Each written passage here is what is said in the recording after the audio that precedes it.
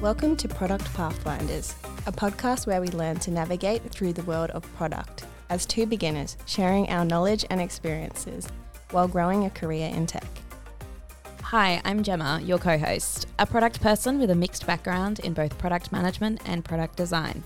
I'm passionate about the entire end-to-end process of building digital products and the strategies that drive the products we all know and love. Hey, I'm Chloe, your co-host, a designer experienced in marketing and branding across diverse industries. For the last decade, I've been on a ride, fueled by creativity, curiosity, and a thirst for knowledge. Before we get into it, we need to mention that the thoughts and opinions we express on this podcast are of our own and do not reflect the views or positions of our current employer. I begin today by acknowledging the Turrbal people, traditional custodians of the land on which we are recording today, and pay my respects to the elders past and present. I extend that respect to Aboriginal and Torres Strait Islanders people here today. So before we dive into the heart of today's episode, let's kick it off with a bit of fun and one of my favourite segments, a TikTok recommendation from each of us that may have zero or every relevance to something we're going to discuss today. And in typical Gemma style, of course, my recommendation has no relevance to anything productive. But I recently stumbled across this account called, I'm going to call it @CharMedals, and I'll add it in the show notes. And I just stumbled across her a few months ago, and I think it was one of her videos that went viral, but her regular content honestly has me hooked, not just the viral video that I found. And she's a jewelry designer, jewelry maker.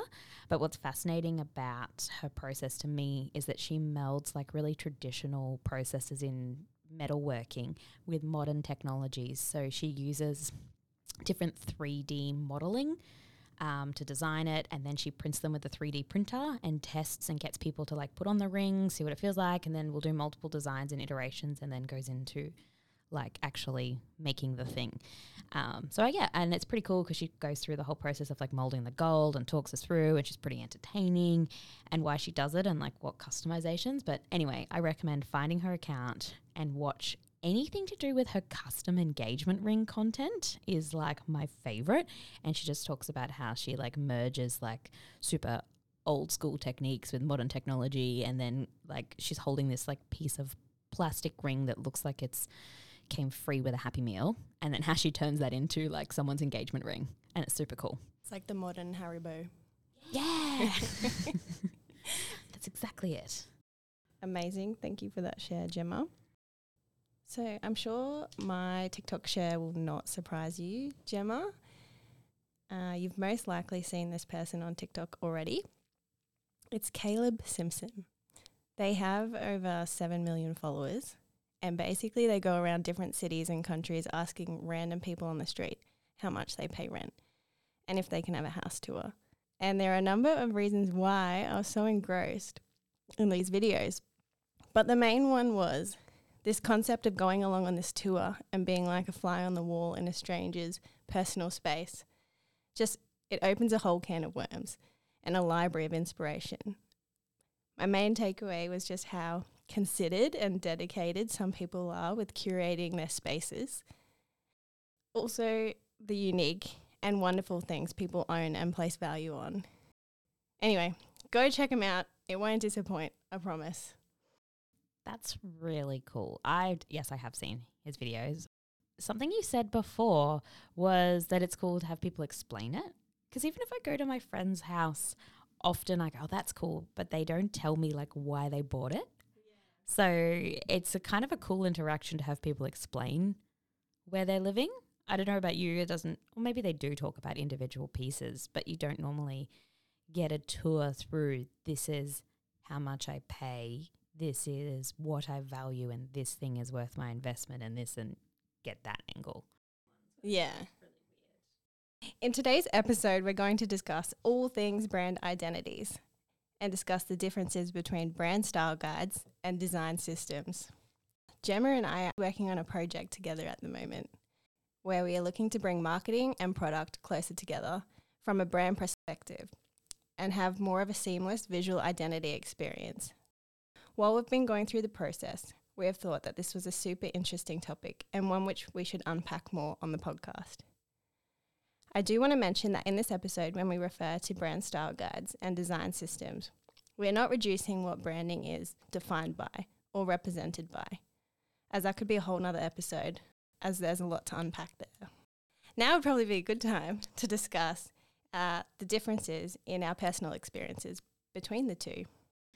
So Chloe, tell me a bit more about your experience and your exposure to the topic. What actually are brand style guides? Brand style guides are, in their simplest form, a rulebook or set of guidelines and specifications designed to be followed and considered to ensure brand consistency and integrity. They are typically in the form of a document or PDF, or can even be housed on a website as pages or considered part of an extension to a design system, depending on the company size and the types of teams working within an organisation. It is not really a one-size-fits-all when it comes to brand style guides. They can be anywhere from 1 page to 100 pages if we're talking about a PDF, depending on how loose or strict the company needs to be when it comes to their identity, or even the size of the company can and really does influence this. For example, companies like Adobe and National Geographic, they have really extensive brand guidelines. So brand style guides are typically used by designers or those who are working very closely with the visual identity of a brand. However, they can also be used by anyone in an organisation who is looking to get an overview of the brand look and feel, or maybe seeking specific information like how do I use the logo or how do I find out what the brand colours are. They're just a couple of examples. So if we break it down to focus, components and purpose, a brand style guide primarily focuses on the elements, which are usually visual but can stretch across verbal, that represent a brand identity, ensuring consistency across all communication channels. When it comes to components, it can include things like guidelines for logos, colour palettes, typography, imagery, tone of voice, and other elements that contribute to the brand's personality and visual identity. The main purpose of a brand style guide is to maintain brand recognition and create a cohesive brand experience. Before entering the tech industry and software space, my understanding of brand identity was very much built around this definition of brand style guides. I have also really been fortunate over my career to play a key part in redesigning a number of brand style guides. As a graphic designer, it's not often you would get these opportunities. On most occasions, they are only really ever created once or significantly changed every couple years and then just maintained and updated in between. It is worth calling out my foundations in regards to how I use to perceive this definition of what therefore was inclusive of a brand identity, was very steered towards what I learnt through my studies and career up to a certain point. I think that providing that context is important, as what I was taught 10 to 15 years ago doesn't accurately depict how things have changed and what the landscape is today. Right. So when you say it was very steered by your studies, what area of study did you get this in, and what led you to that opinion? Yeah, so I undertook a Bachelor of Design, so I majored in visual communication. I would say the course was structured around what was relevant at the time, as all things, right? This degree focused on theory and skills related to the design discipline and the role it played within society, particularly within a business context. So the subjects and assignments were centered around things like program learning, as in the Adobe suite when I say program learning, because that means something totally different today.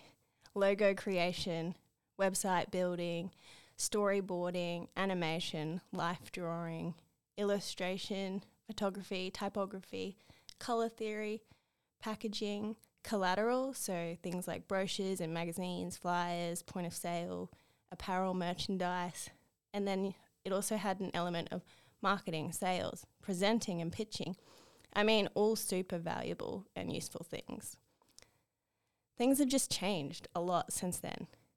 I heard someone talking on another podcast about the skill of graphic design and how it used to be an art form which only those that studied design or knew how to use the programs were capable of executing. So therefore it was like really sought after and in demand. A non-negotiable resource for a company, right? If there was an InDesign, EPS or PDF document which needed editing, everyone panicked, right? Unless there was a designer who could jump on it. Whereas these days, design in general is a lot more accessible, and there are a number of platforms like Canva which exist to reduce the barrier to entry by being super user intuitive and almost encouraging everyone to start creating and making what we like to call in marketing on-brand assets or content. That sounds like a lot of change over 10 years. If I reflect on everything you've just said, it's nowhere near, it could be a totally different discipline than what it was when you first entered the space, which I think is really important to reflect on. So given that exposure to brand guidelines, where do design systems then in a technology company fit into your experience? Yeah, so my career and the roles I had prior to entering this field were usually centered around being an in-house designer and a brand manager, usually sitting within like a marketing team or the equivalent. I hadn't been exposed to the design field, speaking more broadly, having another definition, or I guess another dimension within the product space, let alone working with product teams, period. I only discovered what a design system was only a couple of years ago. And I remember at the time I felt quite taken back and somewhat surprised that I hadn't really come across this terminology before, as it certainly wasn't something new. Not having worked in software before, for me, no one was talking about design systems in my professional network and creative circles. At the time, I remember feeling like it was something which must have belonged or thrived more in the tech space compared to other industries that I'd worked in. I actually looked it up to see, and apparently design systems first became popular back in 2016. Don't fact check me on that, but it does make me feel like slightly better that it only took me 5 or so years to find out and get up to speed. Jumping on a trend 5 years late. Anyway, I think this is a nice segue to pass over to Gemma. It'd be great to hear about your experience and background when it comes to design and brand identities. Yeah, my experience has also changed a lot over the past 10 years. I think I might take a step back and maybe explain my exposure to design in general. I've always been a creative person, and those who know me know that I have a variety of hobbies that mostly include drawing and sketching and painting and generally creating art of any kind. I even went through a phase of creating short films and movies and trying to do digital art. And one day when I was younger, you asked me what I wanted to be when I grew up. When I was in high school, I actually said I wanted to be a director. So that's a random segue, but it was just, how do I create something? And I didn't really know what media or platform or what tool I would use to get there. But I assumed that the only way I could be a creative person and actually make money turned into working in graphic design.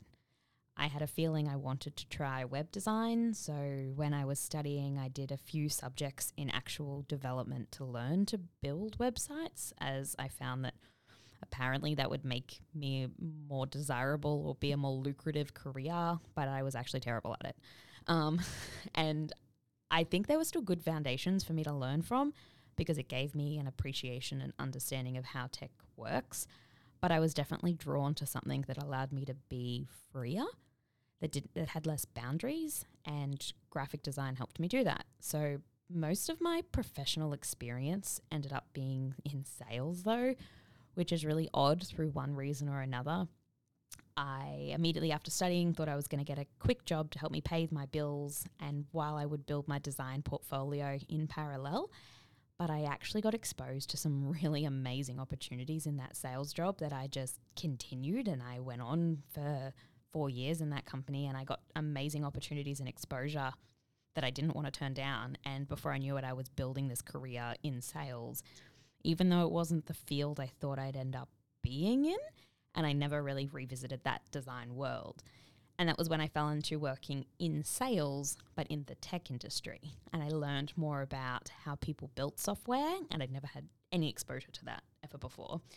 And also how people build software to make money, and the profitability side of having a tech company, and how you earn commissions and make money in a business. And before I knew it, I also ended up gravitating to hearing how that software was built, and before you knew it, learning about how that software is designed. And I had a drastic career pivot and landed in UX for a number of years. And the more that I learned about UX and this functional design, I think I actually would have picked UX as a career if I truly understood what it was at an earlier age. But both at the time when I was in high school, I don't think it seemed like an option or anyone knew what it was. It was just a buzzword, even to me a couple of years ago, and it wasn't a viable career. It was very much graphic design had become mainstream enough, and that was kind of the only way to be a designer. Yeah.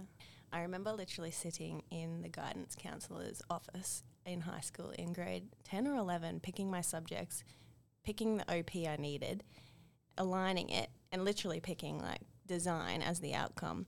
Like it was very black and white. You want to go into study or working in something creative, page 9, XYZ job. That was me too. That was how I got into graphic design, not because I don't even know if I knew it was a job. I just went, what am I good at and what do I really like? Earlier you mentioned UX. I mean, a lot of people within the design and product space know what that is. Although my friends and family often have no idea what I'm talking about when I mention anything to do with UX, UI. Yeah, it's a funny one because you're right. We drop it like it's casual lingo, but most people probably don't know what UX is. And I'll be honest, I'm convinced some people I have worked with in the past in tech still don't know what UX is. So let's go back to the basics. UX is shortened for user experience. So when we talk about user experience design, it's essentially designing the experience that a user, aka just a person, is going to have when using your product or service. So if I compare it to graphic design, if you are a graphic designer, you would typically work in a marketing department, like you've just mentioned, Chloe. You would be in charge of designing beautiful visuals for billboards, brochures, even maybe a TV ad or some digital media, and that would help shape the way that the public see your brand and what visuals you create about the identity of the company and the identity of maybe your product or service. And it's designing what messaging you're giving to your customers, and that's how you get them in the door, which is so important.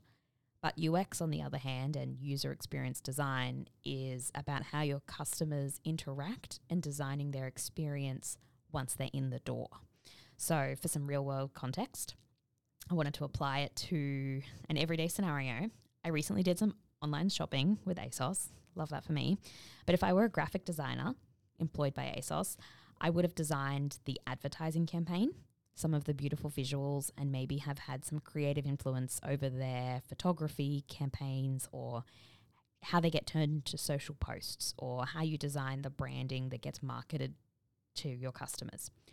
But if I were a user experience designer employed at ASOS, I would have designed what tools and interactions were available on their website when actually buying a product and adding to cart.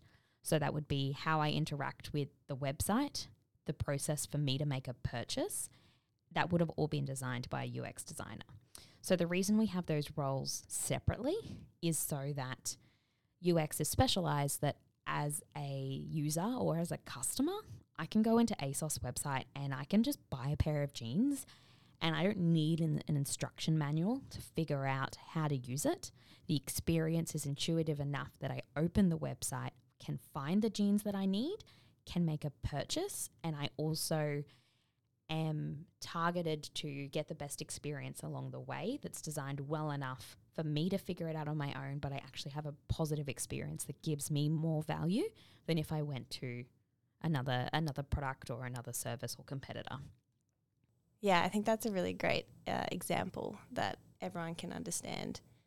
So when gravitating towards the design in tech space, when did you first encounter or learn about design systems? So my exposure to design systems came working as a UX designer. So I was working in a UX team with multiple other UX designers, and I had inherited, I would say, half of an existing design system. And unfortunately, that design system wasn't really fit for purpose, and that was at no fault of the designers prior. But someone had come into the business, started establishing a design system, and then left the business, and they had a really long period without something. So we kind of had the bones of something that almost was, but really wasn't. So to be honest, I'd say it was hardly anything at all, but it was just enough for us to continue maintaining as usual. And the design team I was a part of wanted to build a new design system rather than try to fix the old. We went, let's start from scratch. And I didn't really know what that meant when all the designers around me were like, yeah, we'll build our own design system and we'll do this and do that. And I was like, oh yeah, okay. And for me, a lot of it was self-education, that I felt like I needed to get up to speed with what all of my peers were wanting to work on, and I wanted to contribute because they were so passionate about this thing. So I did so many YouTube tutorials about Figma, honestly, and I spent hours, I'm not exaggerating, hours trying to get myself up to speed so that I felt like when I came to these meetings, I could contribute to the team and I could understand the value and how we could talk to and manage a design system. So I think it's important to reiterate that a design system is very fit for purpose. So it has a very direct purpose of building digital experiences for users to interact with.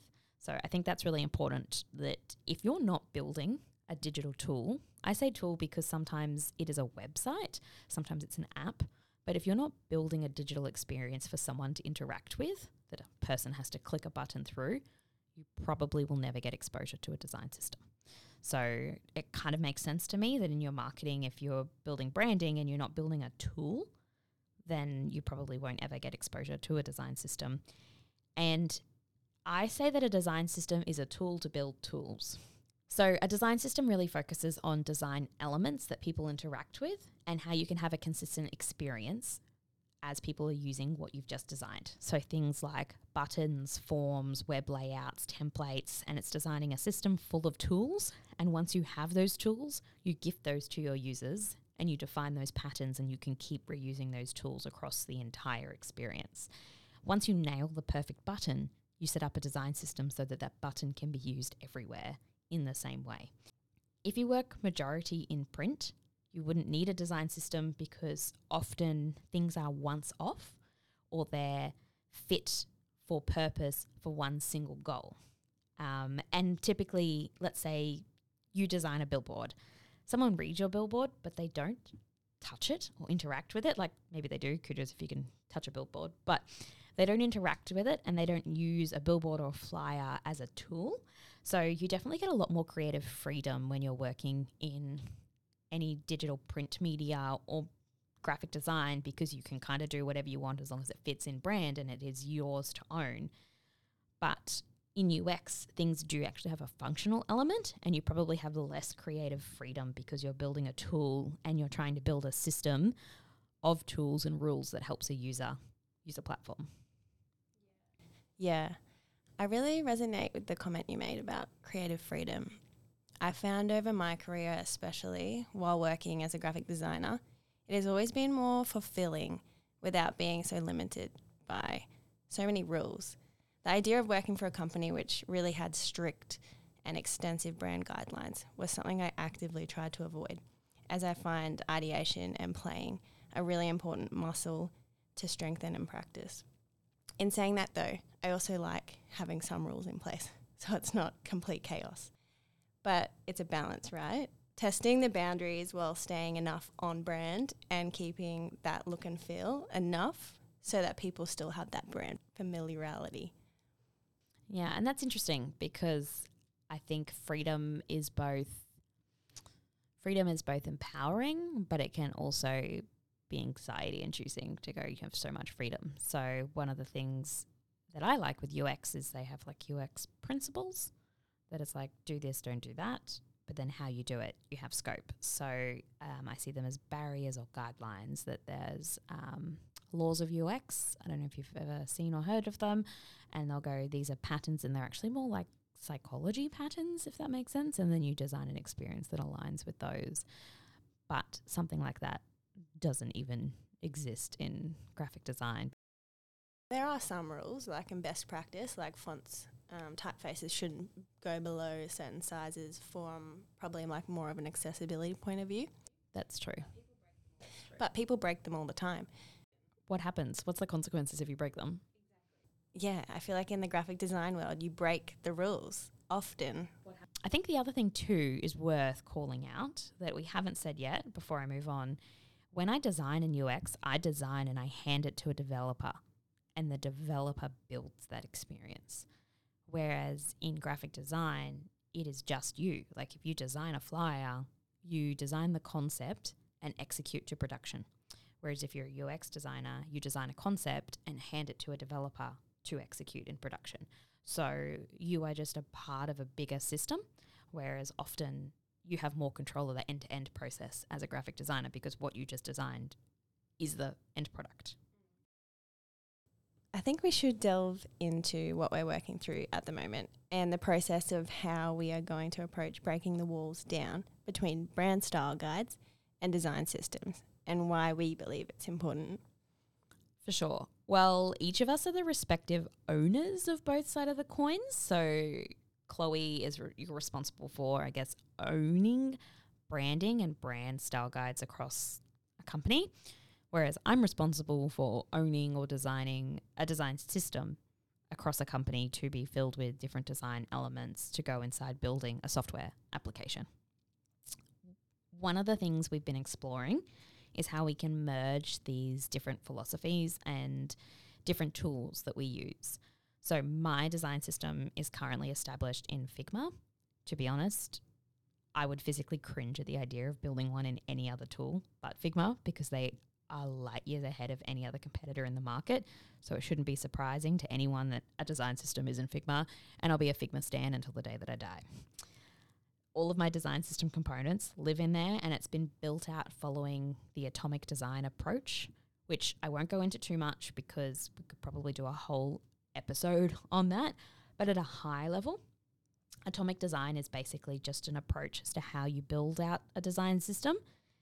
And a part of this, it's having components within components. So we have things such as typography, color, icons, images, are subatomic components, and these may belong part of a design of a web page, but often the colors and icons perhaps need to align with the broader business strategy on the broader business brand and style, which happens to be the element that Chloe owns. So even though Chloe doesn't need to be responsible for designing a button, what we've been working on and researching is how maybe a design system in Figma what that would look like following our, again, atomic design approach, that maybe there are some components that overlap, that Chloe can build out her own branding elements like color, font, and other visual identity, and she can keep owning that. But we structure our Figma system in a way that I can call on and rely on items that are brand specific that I need from Chloe, but I can also then layer and use those elements to manipulate things that I need that is app UX specific. It's definitely something that's continually evolving, but I agree it's a project worth mentioning because when I speak to peers in the design world, any UX designer, product designer, I will mention here that I haven't said before, my previous title was product designer. And have I ever told you why that was the case?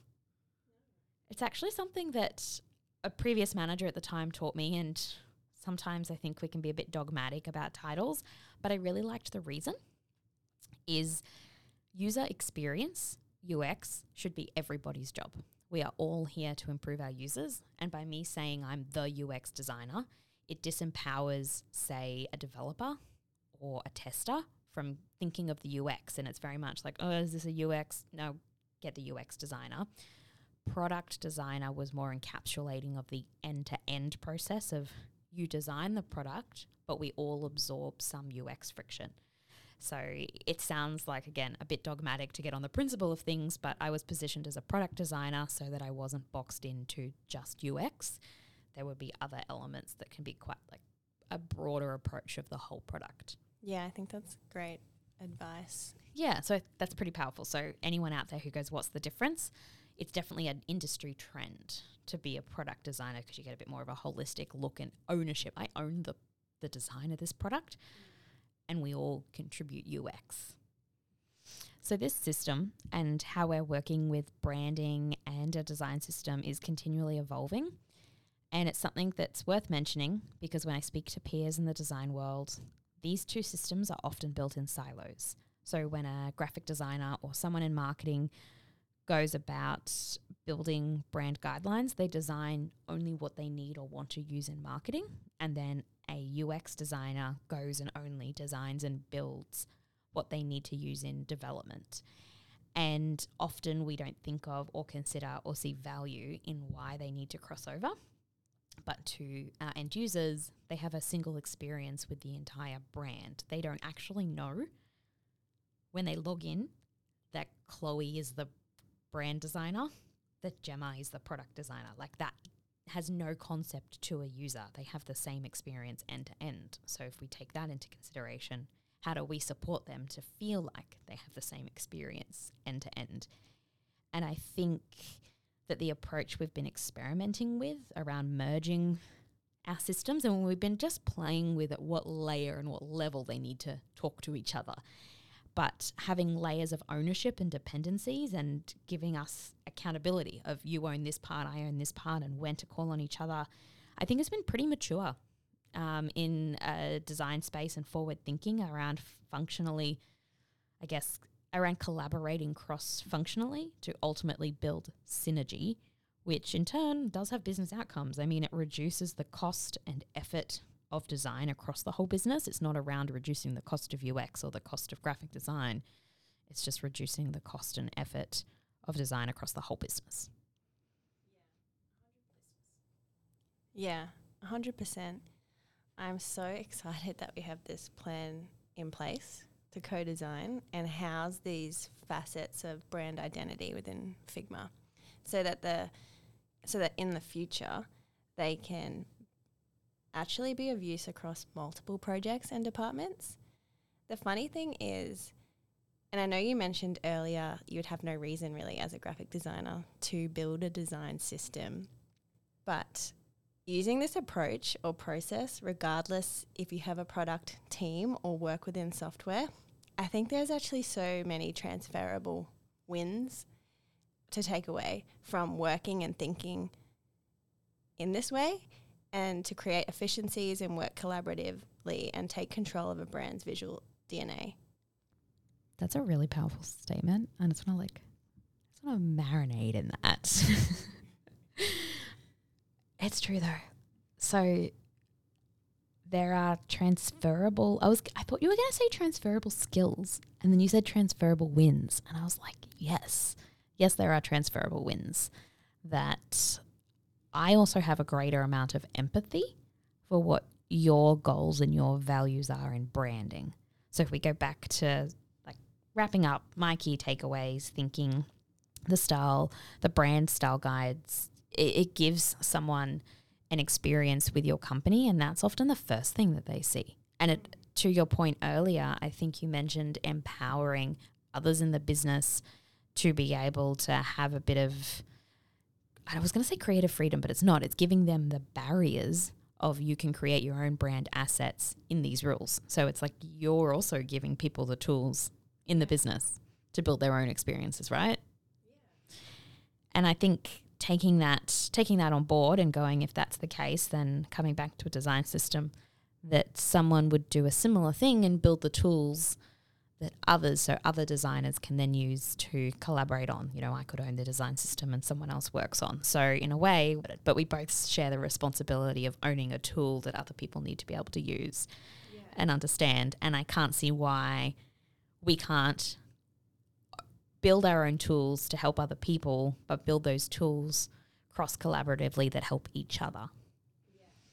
Yeah. I don't like this idea of being a bottleneck or like being a gatekeeper of design and brand, and everything must pass through me. I like the idea of being able to empower more people across a company to create on-brand assets or on-brand collateral or touch points. And I think this way of us moving forward on this particular project embodies that. Yeah, that's fantastic, because that's what the future of design is. You look at the industry trends around Canva. You mentioned right at the start of the podcast is that people have a platform to be self-empowered. They're going to do it anyway. Like, we're at a stage now that we've kind of made these tools accessible. People are going to be able to make these assets anyway. They might as well do so with your guidance and your help. The same way that I'm going to be making my design system anyway, you're going to be making your brand guidelines anyway. So why not do it in a way that we can inherently and naturally kind of feed into each other? Yeah, you're setting them up for success. Yeah, and not bottlenecking. Love that. Yes. Thanks, Chloe. This is super exciting. I can't wait to see where we evolve with this.